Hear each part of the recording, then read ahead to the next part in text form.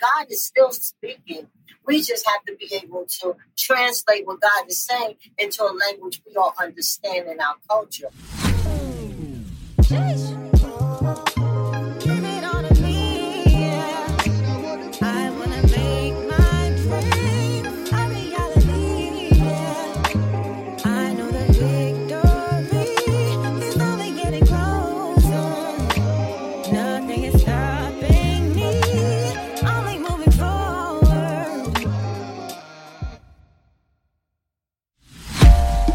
Welcome back to Mind Body Gems podcast. Today we're going to be speaking with Reverend Sylvia Mosley, who's now also a published author.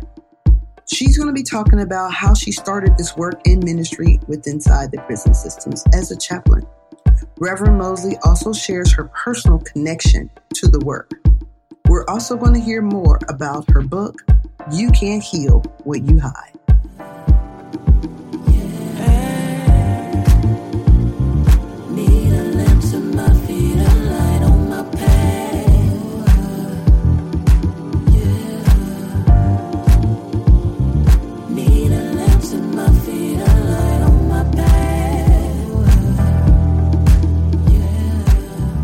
All right, today we have with us Reverend Sylvia Mosley.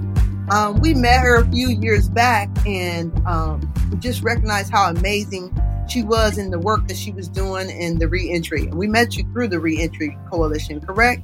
Yes. So, I'm impressed with you too. Thank you. Amazing, doing great work. Thank you so much. As we noticed when we were there, that you really, really have to have emotional fortitude, and you also have to have the language in which to speak and working in this specific area. And we wanted to know, like, how did you start even working with the criminal justice system? I think that for me, God called me a long time ago when I was in Brooklyn, New York. And I say that because I had a brother that came back from Vietnam addicted to drugs. And when one person goes to prison, the whole family goes to prison. And I had a father that said he would never visit one of his children in prison. But my dad's wife did go. And because all of the prisons in upstate New York, just about all of them are populated by 7 zip codes from New York City. So the state prisons are upstate, which are a long bus ride and you spend the night away from home. It's a long distance to get to a prison. Upstate, if you live in Brooklyn or Jamaica or Harlem, you are talking about overnight trip. And so my dad's wife would go, and I never wanted her to go alone, so I would go with her. And I believe that even then God was calling me to prison ministry because I was beginning to get accustomed to hearing the gates slam and lock, and the COs at that time in upstate New York were predominantly Caucasian. Okay. And the inmates were predominantly African-American and Latinx. And that were in the prison. Like I said, they came from 7 zip codes out of New York City. And so many times family members were treated as if they had done something wrong as well. They weren't greeted and talked to as if they were family. They were greeted gruffly as if they were an inconvenience. And so I became very aware of how oppressive the environment was. Now, I was in college at the time when I was doing that. It never occurred to me to become involved in prison ministry. I left New York, joined the military, went to Washington State, worked for the feds, came to Ohio. And it was in Ohio that I became acutely aware and as a member of my church, because I was in recovery at the time. Okay. I got to a point in my life where I had to make a choice. Do I want to live or do I want to die? And I decided I wanted to live and not die. Because along the way, my husband had died when my son was 6 months old. And I got real angry with God about that. As my husband died, my 2 sisters died. I lost 2 brothers along the way. And so each time someone in my family died, when I was in the military, my husband died. I had a chaplain come to my house and say, Sergeant Mosley, the reason your husband is dead is because God needed another flower in his garden. And I thought to myself at the time, what the hell kind of God is that? Right? And so I was angry with God. I was angry. And what happens with me and what I've seen happen with others, that get angry with God when God didn't answer the prayer. God, where was you when I was being raped? Where were you when my mother was abusing me? Where was you when I was left alone? I cried out to you, God, and you didn't answer. Where were you? And that anger internalizes and becomes turned against ourselves. So my behavior became very self-destructive. Okay. And so I acted out with drugs and alcohol and sexuality, all kinds. I was so angry, I kept hurting myself. And so it got me to a point in my life where I realized I was either going to live or die. And I decided. So, like when so many things are piled upon you, as in your life experiences had, at what point was it, and what was that particular experience that just made you decide that you wanted to get up out the mud? I saw myself dying. I couldn't eat, but I could drink. I was sick all the time. When I stopped drinking and tried to work, I would have withdrawals. I would be shaken. And so I had enough, very little, but enough self-awareness to see that I was going to die. And then I had a boss that told me that if I didn't get help, I was going to lose my job. So I knew nobody in my family was going to take care of my kids or me if I became homeless and out on the street. So my back was up against the wall, and I had to make a choice. Am I going to stay in denial that I'm okay, that I got this because I got this outward facade that I'm okay? I got the house and the car and the education and the job, but I'm tore up from the floor. I got alcohol, the smell coming out of my pores. So I had to decide, what are you going to do? Are you going to live or die? So I checked myself into treatment. I went into treatment, and when I called, they said, how much do you drink? And when I told them, they said, oh, don't stop drinking. And I thought to myself, I might like treatment, right? Well, I didn't know at the time, I had so much alcohol in my system that if I had stopped abruptly, I would have went immediately into DTs, and I would have died. I would have had convulsions and died because I had so much alcohol in my system. Wow. So I had to be hospitalized and go through detox before I could stop drinking and stop putting drugs in my body. Everything that's meant to be will be. I just want to end my suffering, yeah. Searching for a peace of mind, but I'ma hold it all together through the storm until I find all that I can receive. Give it all to me, yeah. I wanna make my dreams a reality, yeah. As your mind started to clear up and, you go through that detox, what was your next thoughts? Like, what was your next thoughts as far as what you wanted to do with in life? Well, I don't know. I can't even sit here and say my mind was clearing up, because as I was in detox, I was thinking to myself, well, maybe I could just smoke marijuana, right? Because how do people celebrate their birthdays if you don't get high? What about New Year's? What am I going to do New Year's Eve? What am I going to do to celebrate? And what I've got all these are the thoughts that I have in my head. Right. That's the conditioning. That's the conditioning. Right. How am I going to live my life now, right? When this is all I've ever done and this is all I know to do. And so I thank God for the rooms of recovery and NA and AA meetings that I went to, because I started learning how to live life without the use of drugs. And alcohol is a drug. And that was a process for me to learn how to live life without the use of drugs. And what I finally realized as I was going to meetings is that there were no theologians in the rooms of recovery. They were making me crazy with pray, don't pray, ask God to keep you clean, don't pray and ask for anything for yourself. I'm like, well, wait a minute, you just said pray and ask God to keep you clean. What do you mean you don't ask anything? So I said, let me go to a church and find out something about God. Let me sit down and learn. And that's when I got involved in my church. And I got involved in ministry because service is a part of recovery. Okay. What you have by giving back. And so I had a strong urge to serve. Even when I was in college in New York, I was a part of Young Democrats. I served in various ways politically. And so service came natural to me to serve and to reach out and help. So I became a part of the prison ministry at my church. And that's when I got involved. We were going this one, they had the workhouse open in Dayton. Okay. To the county jail. Right. But we called it prison ministry, but we were not going to prison. We were going to the workhouse and the county jail. Both of those institutions are different from prison. Right. And absolutely. So, right. A lot of people, they use the terms interchangeably, jail and prison, and they're not the same thing.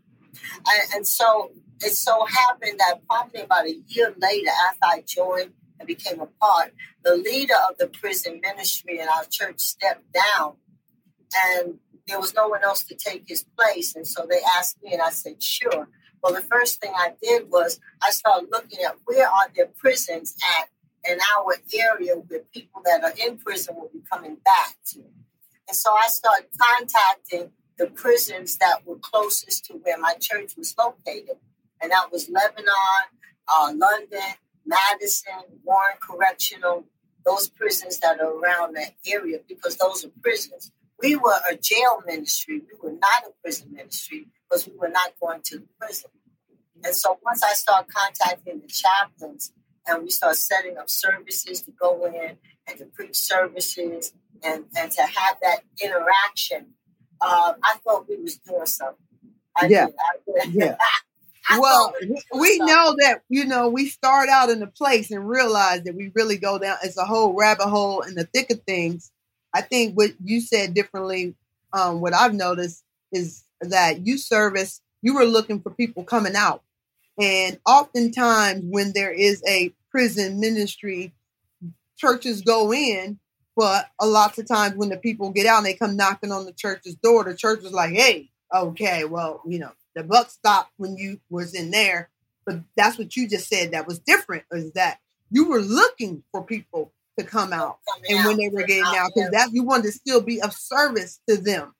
And that right there within itself is just different because, again, if you talk to some people who have been incarcerated, they said the same churches that come in, that when they got out, they went knocking on the door and they treated them as, I'm sorry, like we don't have anything for you. And so another thing that I noticed in talking to you in there was like, we agreed it's about the language in which you speak and how you speak to people who have been incarcerated. And I think they get out and they have a scarlet letter already. They feel like they're less than because of the language that is used once you walk through those doors. Right, absolutely. And you're so right. One of the things that I saw that I identified with when I started going into the jails, even before we got to the prison, was I saw men and women just like me. I grew up in the ghettos of Brooklyn. My mother moved from one ghetto to the next ghetto to the next ghetto, trying to get out the ghetto. I saw young men and women just like me that had grown up in environments very similar to mine. That my father was abusive. He beat my mother. Every man my mother brought home beat her. There was addiction all throughout my family.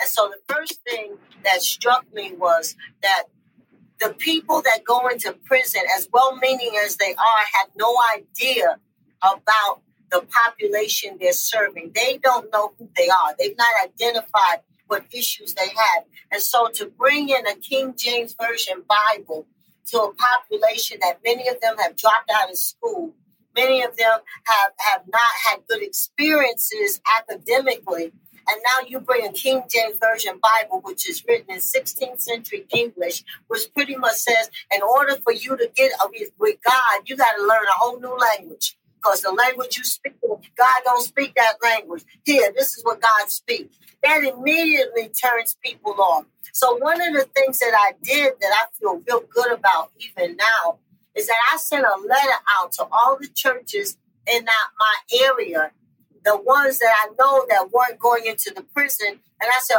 okay, I get it. You're not going into prison. But here's how you can support prison ministry.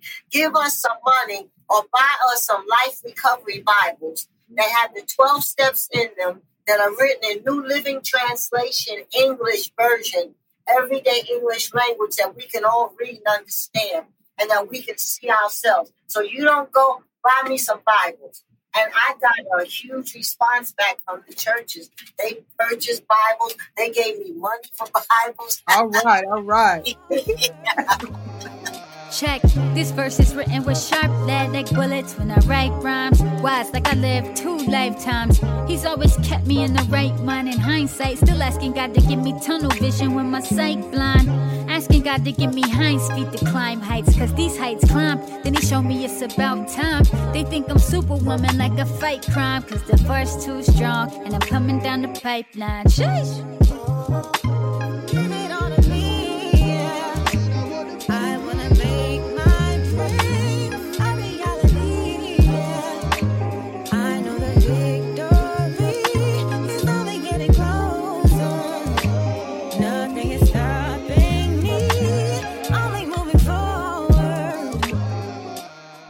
There's also all different types of ways that you can be of assistance and be of service without having to have direct service. And that was wonderful of you to write the letter. So people don't understand the language of the King James Version, right? Or that we have to sometimes bring some of the PhD down to layman in order for people to receive the message. Exactly. And the thing of it is none of us have ever spoken 16th century English. None of us have. And so to give any of us, I have 2 master's degrees and working on my doctorate, and there's language in King James Version I don't understand. So it's not even about how well educated you are. There's just some things that you won't get because you don't have that cultural background. Just like there are things that other people wouldn't get from us because they don't have our cultural background. And so we have to understand the language of the culture that we're living in order to translate what is God saying to us in our culture. God is still speaking. We just have to be able to translate what God is saying into a language we all understand in our culture. And that's what I think the Life Recovery Bible does real well. It speaks to people that are struggling with addiction, that are struggling with step 1 powerlessness. It shows us powerlessness in the life of Samson. And whenever I went to the men's prison, right, and I would ask them, I said, what was Samson's problem? And they would immediately say, Delilah. I said, no, that was not Samson's problem. Samson's problem was himself. He could not stay out the whole house. Samson stayed in the whole house because he was driven by obsessive and compulsive behavior that was all about his flesh. It was not Delilah. He had a whole bunch of Delilahs in his life. That's wild, because most people do look outside themselves as for something to blame instead of checking, saying it's actually you. It's actually the thing that's inside of you that you have to work on. That's super powerful. Super powerful. That's basic recovery. If I'm not the problem, there's no solution. Because anytime I look outside myself for the problem, I'm not going to ever get better. Because I can't fix anything outside myself. The only thing I can change is me, my thinking and my behavior. That's all I can work on. So you are not the problem. How I respond to you is the problem, which again forces me to look at me. And that's what's so excellent about those Bibles that I got is that, look, yeah, I get it. There's racism. And I'll be the first one to say, yeah, there's systemic racism. There's cultural racism. And they said to me, Chap, you know the system is right. I know it is. And you know it was before you got involved in it. So we still got to go back and look at ourselves. You knew what you was getting into. You knew they wasn't going to show you no love. But yet and still, Something in your mind told you that you was going to get away, you wasn't going to get caught. And that was a setup, right? So, right, you allowed the thing to set you up. Right. Right? And now you're caught up in this system. So now, how do I understand? How do I navigate my way through this system, out of this system, so I don't get caught back up in this system again? And then I can get out of the system and teach other young men and young women how not to get caught up in a system that's not going to show them no love. Y'all heard it. She said in a system that's not going to show no love. No, it's not going to show None. And it's not about individuals. It's systemic. And that's what we need to understand. See, I got to stop looking at people, understand I'm dealing with systemic evil. And when I understand systemic evil, then I understand that evil uses everybody, because I've encountered it, black and white people that have been hateful and evil in systems. Got it. So what I'm doing my paper on, my dissertation for school right now, is because I worked as the prison ministry leader. And like I said, I thought we was doing something when we was going in there preaching to a captive audience. And say, who want to give their life to Christ? And 5 people raise their hand and lead them through the sinner's prayer and all of that. We go back to church and, woo, did we have church in the prison today?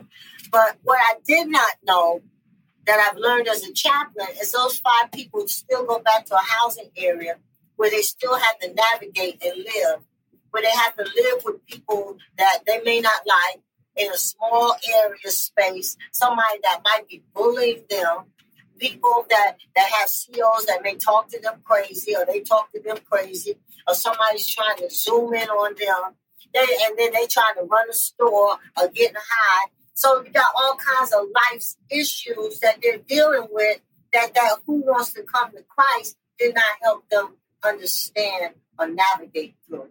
So it's taught me that we have to do more as a church.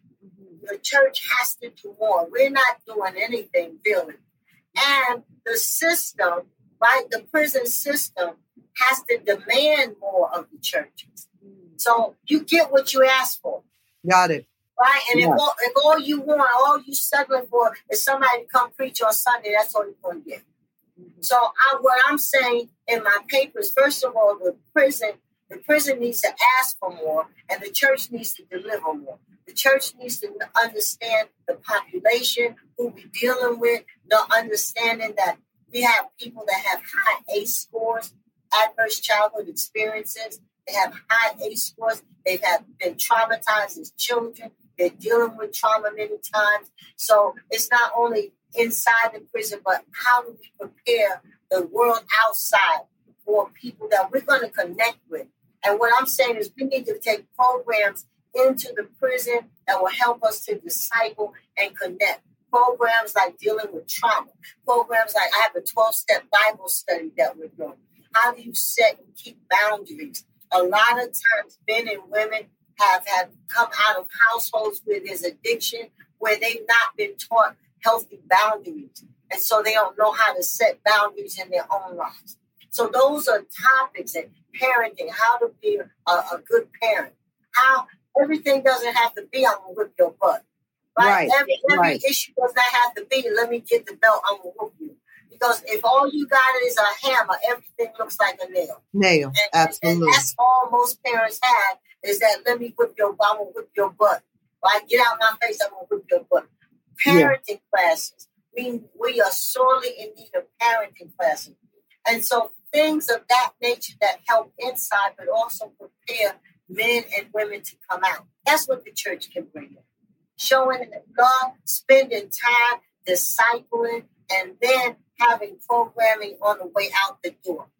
Most people do not understand collateral sanctions.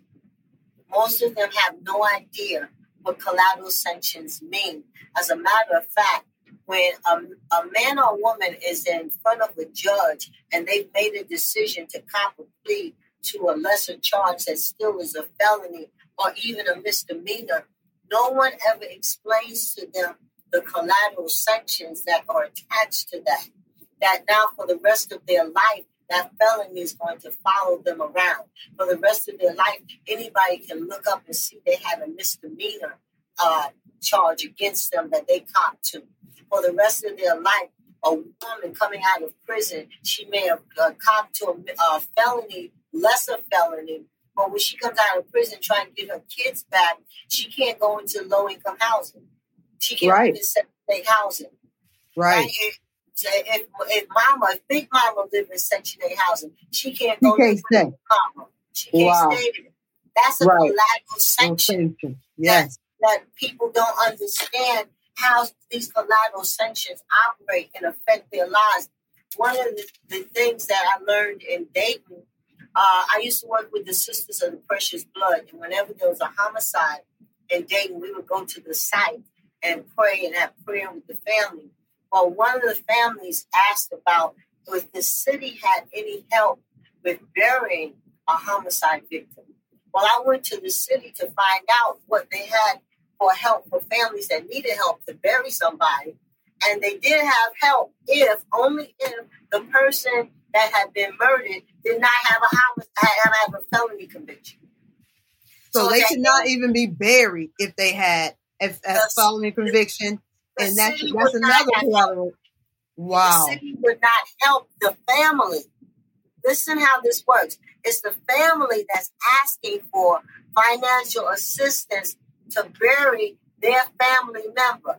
So the family is going to the city. The city is saying, we cannot help you if the person that's dead ever had a felony. Wow. Mind blown. Did not know that at all. That's a collateral sanction that is imposed at a local level. But you see, what people don't understand is that local municipalities can impose their own collateral sanctions. The state can impose their own collateral sanctions, and the federal government can impose their own collateral sanctions. So at every level of government, you have collateral sanctions that hit people that have felony convictions. And will follow you all the way to your death. Yes. Wow. That's why the church has to deal with having advocacy on. That's why I believe volunteers and prison ministry, the people that go inside, there's people that help on the outside, and there's also a group of people that are advocates that do advocacy. The federal government, the state government, local government advocacy. How do we change these laws? Wow. We have to change the laws. Give it all to me. I wanna make my dreams a reality. I know the victory is only getting closer. Nothing is stopping me. Only moving forward. Like what you're hearing? Forward by Des Speak, Bink, and Iman Omari. You can find their music at Amazon Music, Apple Music, and Spotify. So just in overall, how long have you been involved in this area, this field, this re-entry? How many years? Oh, I've been involved since about 1998. Wow. And how do you keep your emotional fortitude with all the different things? Because you recognize that when you are servicing to people, you also are helping them, or you are also going through what they're going through at the time. How have you kept your mind to not just give up on this, or just be like, this is systemic? And how do you keep going to make a difference? Put it that way. Like, where is it that you re-energize, or how do you do that? How do you practice self-care in this? Self-care is important. And I will tell anybody that I am the president and the CEO of the Sylvia Mosley Fan Club. Okay? I take care of me. I take care of me. I go on vacation. Okay. When I turned 50, I bought myself a 20-speed mountain bike, which I ride regularly. I work out every day. I pray all the time. I understand and know that the Word of God tells me God gives one to plant, wonder water, but God gives the increase. I am not responsible for the increase. So because I know I'm not responsible for the increase, that at any given time I'm either planting or watering, it is not my job to make sure that this thing gets turned around. That part of it belongs to God. That's the increase. My part is to either plant or water. And so I'm happy planting and watering. I'm doing my part. Okay. All right. I love that. I love that. So lastly, what would you hope your legacy to be? God made a difference. That my life has made a difference in some way. My life has made a difference. That I've had an impact on the lives of people. I believe that we don't change systems. We change people that are in systems. And we change one person at a time, one house at a time, one block at a time, one community at a time.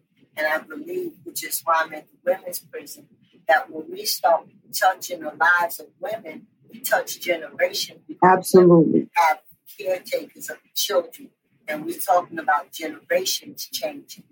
I don't believe in generational curses because I don't believe the same God that died on the cross for me is now turning around and cursing me. I believe in learned behavior, that people learn some very toxic behavior from the environments they grow up in.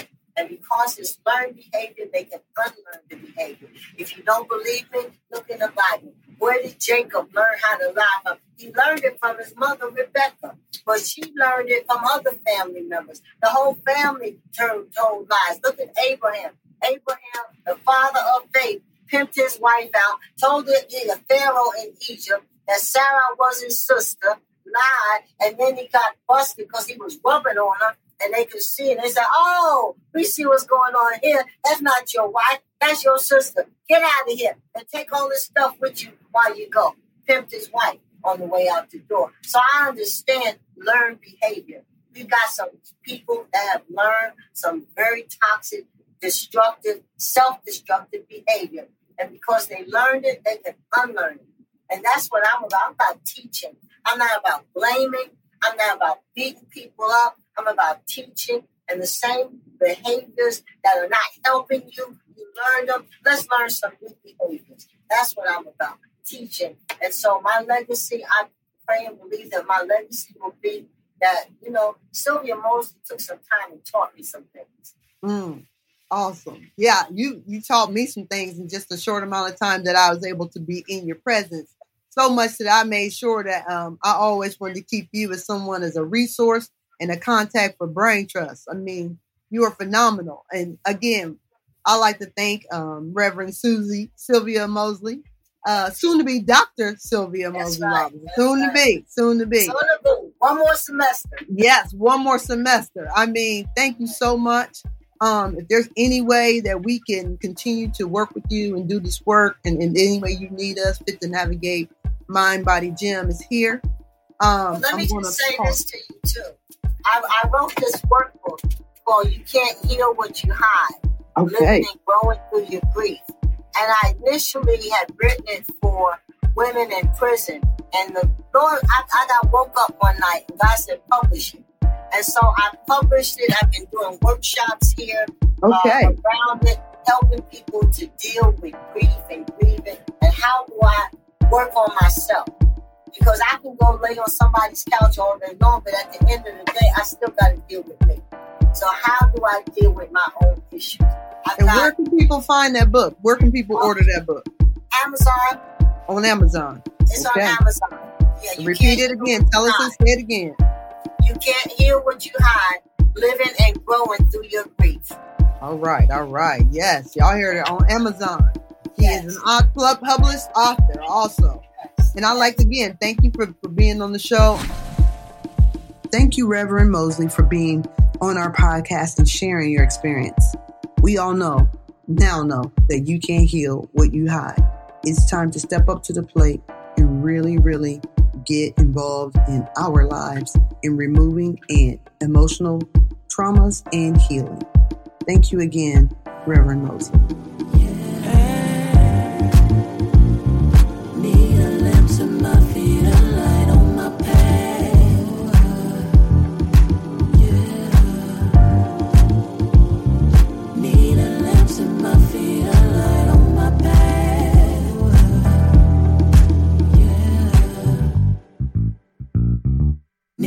lamp to my feet, a light on my path.